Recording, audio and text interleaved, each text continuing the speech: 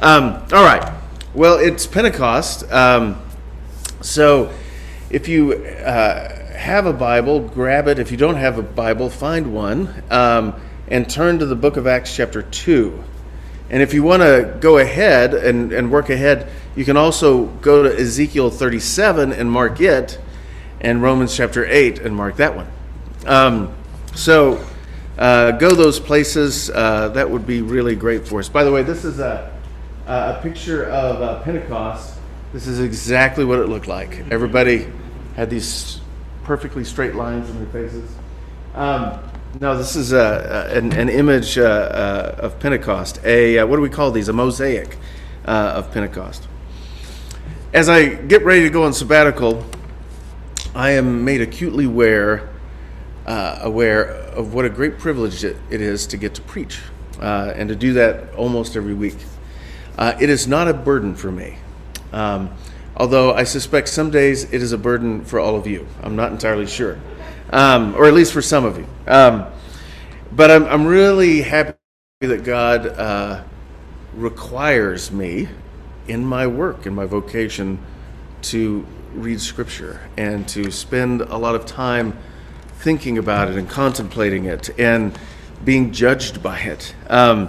And it really is an honor. And while I'm gone, I hope all of you will, even more than you do already, dig into Scripture more and more yourselves. I love to hear how the Scriptures echo each other from one part of the Bible to another.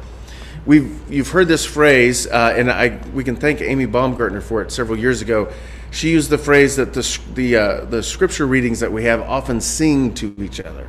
The Old Testament readings and the New Testament readings sing, or they echo each other. That is, there is resonances from one part of Scripture to the other part of Scripture. And the day of Pentecost, which we are in today, is one of the best opportunities to hear those resonances, to hear them. I lost place at what I was going to say, lost my place. Hear them again. I'm echoing myself. So oftentimes the Old Testament reading for Pentecost, not this year, but oftentimes it is Genesis chapter 11. And you guys probably know this. This is the story of Babel. And it reads something like this: on the plains of Shinar, we find an ancient people building a city. And they place a tower in the middle of the city. And the tower would be a way for these people to become like God, to avoid the dangers that surrounded them. And new technology allowed them to do this. Of course, it wasn't 5G. The technology was the brick. It's kind of weird to think of the brick as a form of technology, but that's exactly what it was. So we know the story. Their arrogance gets the best of them, and their language becomes confused. It's not just an origin story, the Tower of Babel. It's not just an origin story about the emergence of different languages. It is a story of human pride, of how humans thought they could reach God or be like God through technique and through technology. And they were wrong. And so are we. For their trouble, they ended up unable to understand each other, and the word Babel ended up entering into our own lexicon. But then in Acts chapter 2, we hear how the curse of Babel is reversed at Pentecost, as people from all over the planet are brought together, and they all hear what God is saying in their own language. And here's where the echo between these two stories really resounds deeply and more richly. Guess who are there listening to this sermon of Peter's in their own language? They're not called Babylonites. They're not called Babylonians. They're not called Shinerbachs. Anyone, please? What's the best? Good, thank you. Anybody Shinerbach fan? It's the best beer, Czech beer in Texas. Okay. I'm leaving. They're not called any of those things. The Bible calls them Mesopotamians. They are the people from where the Tower of Babel was. And we're supposed to feel those resonances. We're supposed to hear those echoes. We're supposed to hear how Scripture is speaking to Scripture. And we're going to do that in a little bit more detail tonight as we think about the Pentecost story in a little bit more detail. So let me pray for us as we continue. O Lord, may the words of my mouth and the meditation of all our hearts be acceptable to you. O Lord, our rock and our Redeemer. Amen. We worship the Father, the Son, and the Holy Spirit, one God, eternally existent in three persons, the Trinity. We see how we worship the Father and the Son. Already tonight we prayed the Lord's Prayer. We speak to Jesus when we pray, and we speak to Jesus in our songs and to God the Father. And then almost every week we hear the benediction from 2 Corinthians 13. May the grace of the Lord Jesus Christ and the love of God and the fellowship of the Holy Spirit be with us all. We know God as Father. We know Jesus as his Son, and we know Jesus as our elder brother. And we know the Spirit, kind of. The Spirit is not merely a power. The Spirit is the third person of the Trinity, one with God. And this is not just an affirmation that we make without real life consequences. The Spirit is a daily reality for us, though we may not always be aware of how the Spirit operates. In Scripture, we read that the Spirit heals, the Spirit testifies, the Spirit guides, the Spirit comforts, the Spirit confronts, the Spirit encourages, the Spirit advocates, the Spirit comes alongside us as believers. The Spirit does a lot of stuff. And for the next few minutes, I want us to think about how the Spirit gives life to us. We know that the Spirit gives life because the very word Spirit is synonymous with life. And that'll be made more clear in just a moment. And while we're at it, here's a few life-giving events that the Spirit was really, really involved in. The birth of Jesus. Mary was made pregnant by the power of the Holy Spirit. The resurrection of Jesus, which we're going to hear about here in just a couple of minutes. And the birth of the church, which we've read about here in Acts chapter 2. The birth of the church is an act of the Spirit giving life to Christ's body. But let's go to the very beginning of everything, to Genesis chapter 1. The Spirit is there, hovering and involved in the act of creation. The Spirit, in the NRSV, it says it swept over the waters or hovered over the waters. The Spirit is right there like a bird, like a mama bird, hovering, brooding over her chicks at the beginnings of creation. God is like a bird. This is not the only place, by the way, that God gets that description. God is like a bird hovering over creation as it comes into existence. In keeping with the original language, the NRSV doesn't use the word Spirit in Genesis 1. Instead, it says a wind from God swept over the waters.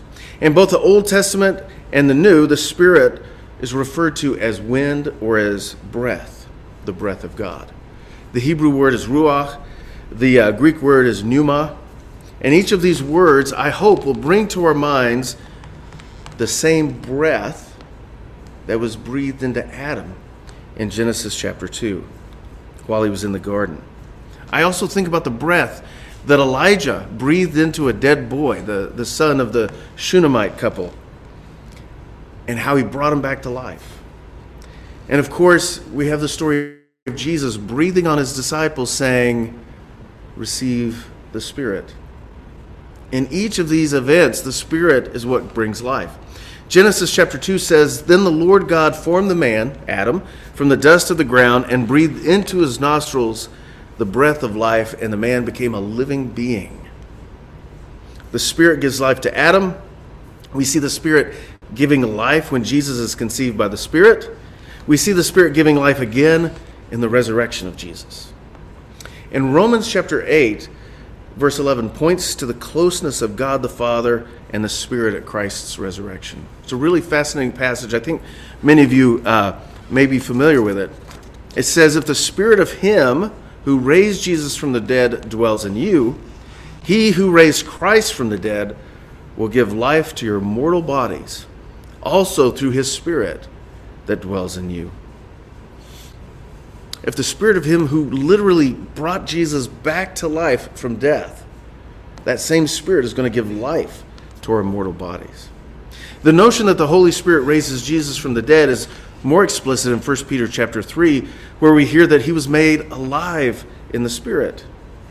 And of course, it's important for us to remember that what God the Father does, the Spirit does as well, and the Son does as well. We don't separate them apart from their functions, but for tonight we will just a little bit. And hopefully we won't give up our card of orthodoxy as we just think about it just for a few moments. But we recognize that the Spirit is the Trinity is always in work together. When we get one, we get all of them. Now, this discussion of the Spirit leads me to, I think, a wonderful story as our alternate reading for this week from Ezekiel chapter 37. And I know that we spend lots of time in the book of Ezekiel. We never go to the book of Ezekiel.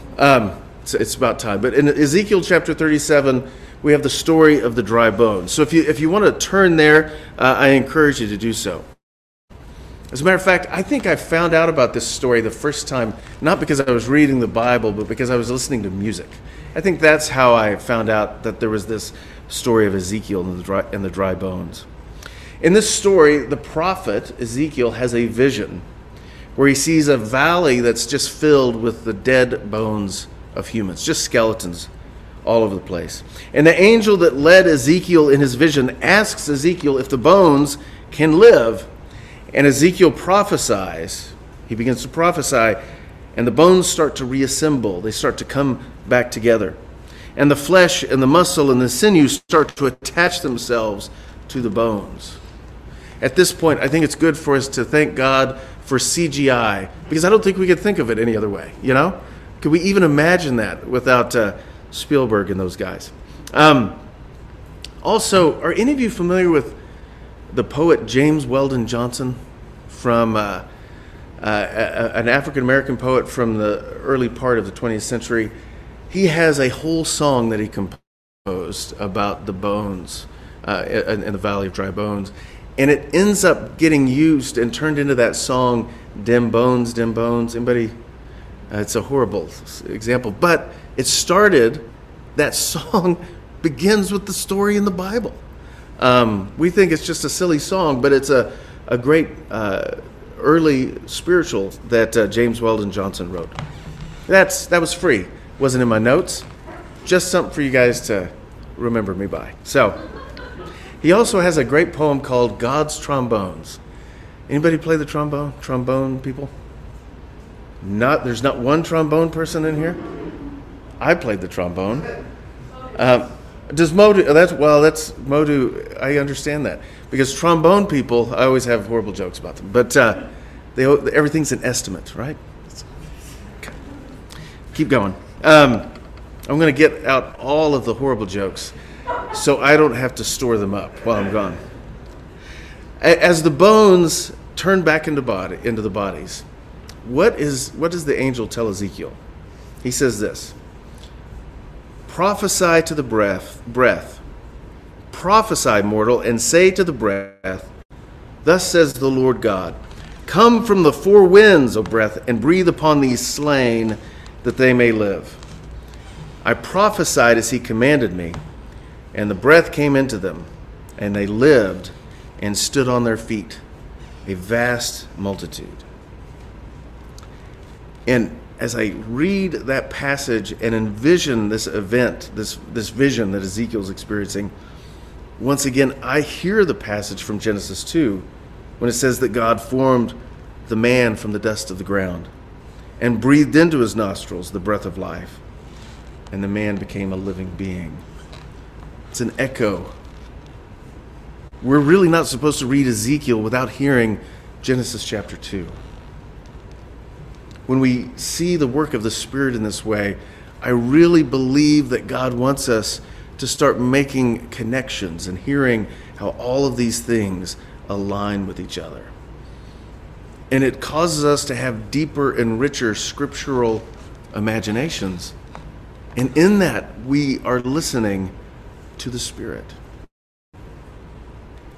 So the breath came into them, Adam first, and then Ezekiel's dead bones, and now the breath comes into us. The breath of the Spirit, or rather the breath that is the Spirit, gave birth to the church on Pentecost.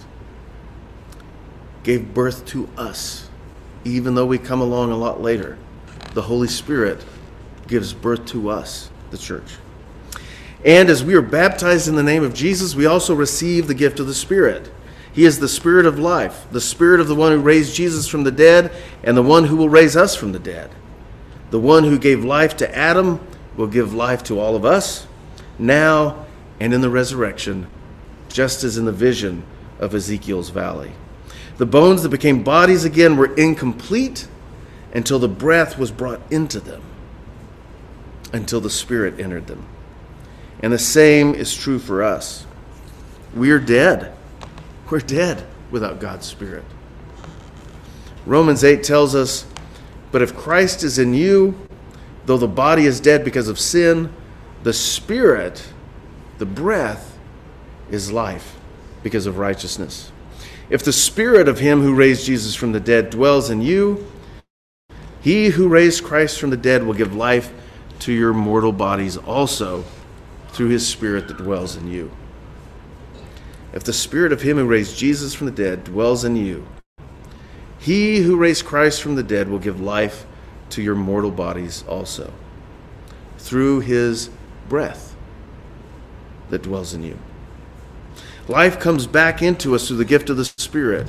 Peter, in his speech on Pentecost, said this. This is in Acts chapter 2, down in verse 37. He says, so he preaches this powerful sermon, and everybody is just, they are moved. They are overwhelmed with their sense of guilt and their sense of wrongdoing, especially towards the Christ. And they basically, and it says in verse 37, "Now when they heard this, they were cut to the heart and said to Peter and to the other apostles, 'Brothers, what shall we do?' And Peter said to them, 'Repent and be baptized, every one of you, in the name of Jesus Christ, so that your sins may be forgiven, and you will receive the gift of the Holy Spirit.'" You will receive the gift of the Holy Spirit. By the way, that's a whole other line of echo and resonances. The Spirit is gift. We don't even have time for that, so just work on that on your own. Our baptisms mark our reception of the Holy Spirit. This is more important than simply relying upon our experiences, an experience that we had or thought that we had, but maybe we're no longer sure. Just as God breathed life into Adam at his birth, so God breathes life, his very Spirit, into us at our rebirth. And it's not some magic power. And this is a critical thing for us to keep in mind. The Holy Spirit is not, and the power that comes from the Holy Spirit is not some weird thing that we get like a superhero, right? It is relationship with God. That's what the Spirit is. Jesus didn't heal people because he got hit on the head one day and suddenly woke up with all these crazy powers. Jesus healed because of relationship with God the Father. He healed through that. So as we reflect upon the power of the Spirit working in and through us, we always have to remember that the Spirit is personal. And this is about relationship. St. Augustine describes the Holy Spirit as the relationship that exists between God the Father and God the Son. There's God the Father, God the Son, and the Spirit is what creates the relationship between them, or sustains that relationship between them. I don't think Augustine says enough about that, but I think to a certain extent he's correct, because the Spirit of God is that which creates, sustains, and expands community. Which brings me back to Acts chapter 2. I think it was Buffy who read for us from Acts chapter 2. She finished at a point where everybody started hearing the sermon in their own language. I'm going to pick up there in verse 6. "And at this sound the crowd gathered and was bewildered, because each one of them heard speaking in the native language of each. Amazed and astonished, they asked, Are not all of those who are speaking Galileans? And by the way, that is an insult to people from Galilee. It's basically, these people are so backwards, they can barely speak one language, much less any others. So how is it that, in verse 8, how is it that we hear each of us in our own native language? Parthians, Medes, Elamites, residents of Mesopotamia, Judea and Cappadocia, Pontus and Asia, Phrygia and Pamphylia, Egypt and the parts of Libya belonging to Cyrene, and visitors from Rome, both Jews and proselytes, Cretans and Arabs. In our own languages, we hear them speaking about God's deeds of power. All were amazed and perplexed, saying to one another, "What does this mean?" But others sneered and said, "They are filled with new wine." One of the funnest little passages of Scripture, because then Peter rises up with the 11, raised his voice and said, "Men of Judea and all who live in Jerusalem, let this be known to you and listen to what I say. Indeed, these are not drunk as you suppose, for it is only 9 o'clock in the morning. Come back at noon and they will be lit like candles." So I don't think that's the case. Who knows? It also shows the Spirit's sense of humor, I think. But here we see life being created between people. 16 different ethnic groups and 2 different religious groups are all named. The capacity for a Babel-like division is enormous. And out of this list of ethnicities, we can see countless examples of how brother fought against brother, not to mention Jews and non-Jews, the proselytes. There's enormous potential for division. But healing is coming for all these divisions.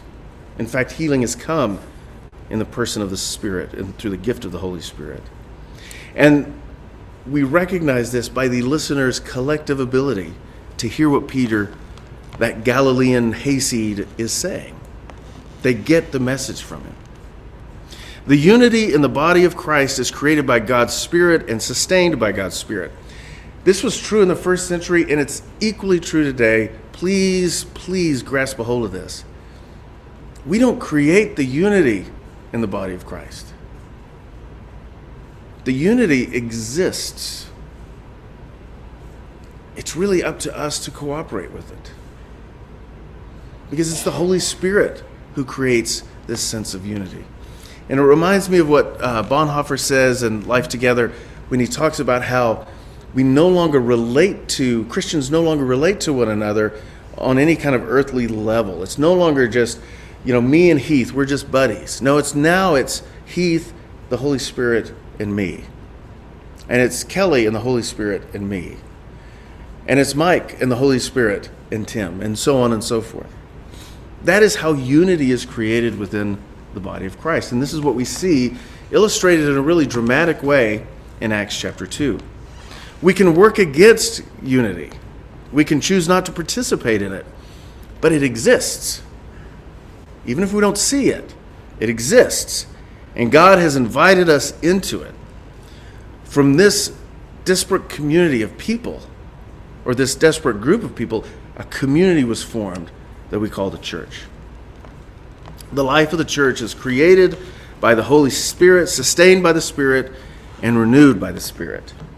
And here's another fun little echo I'll just mention. And I realize I may have lost you by now because I kind of wrote this for me. But here's, when I think about Ezekiel 37, the Valley of the Dry Bones, where does this vision take place? It takes place near where the Tower of Babel was. Just another little loop of how Scripture sings to itself. And it's so great. So I want to finish with thinking about creation again, where we started. But instead of going to Genesis chapter 2, I want us to go to Romans 8. And this was our New Testament reading for this week. Romans 8, 22 through verse 27. I love this phrase. He starts off, "We know that the whole creation has been groaning in labor pains until now." We may not know exactly what he means, but I have a feeling that most of us, when we hear that passage, can just go, yeah, I get it. I don't know exactly what he means, but I get it. It feels like the world is groaning. Not just the humans on the planet, but like the planet itself. I mean, I think of the giant island of plastic up in the North Pacific, and the earth has just got to be going, gosh, come on. I'm ready for the redemption of God. So we know that the whole creation has been groaning in labor pains until now. Creation itself, the earth, the air, the water, the stars, all know that something is wrong. Something is incomplete. Something is yet to come. And then in verse 23, and not only the creation, but we ourselves, who have the first fruits of the Spirit, groan inwardly while we wait for adoption, the redemption of our bodies. For in hope we were saved. Now hope that is seen is not hope. For who hopes for what is seen? But if we hope for what we do not see, we wait for it with patience. I think this is a good place for us to kind of draw it to an end. I've said it over and over again in the last few minutes that the Spirit gives us life. And the life that the Spirit gives us allows us and empowers us to pray. Not only that, but through the Spirit, as we're going to hear in just a second, we're able to pray even without words. And sometimes we need to do that. Sometimes we just don't have anything good to say to God. We just can't even make speech before Him.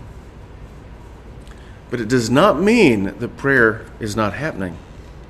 The Spirit of God breathes life into us and drags us to the place of prayer. And in those moments when we've got nothing, God intercedes for us. The Spirit intercedes. In verse 26, it says, likewise, the Spirit helps us in our weakness. For we do not know how to pray as we ought, but that very Spirit intercedes with sighs that are too deep for words.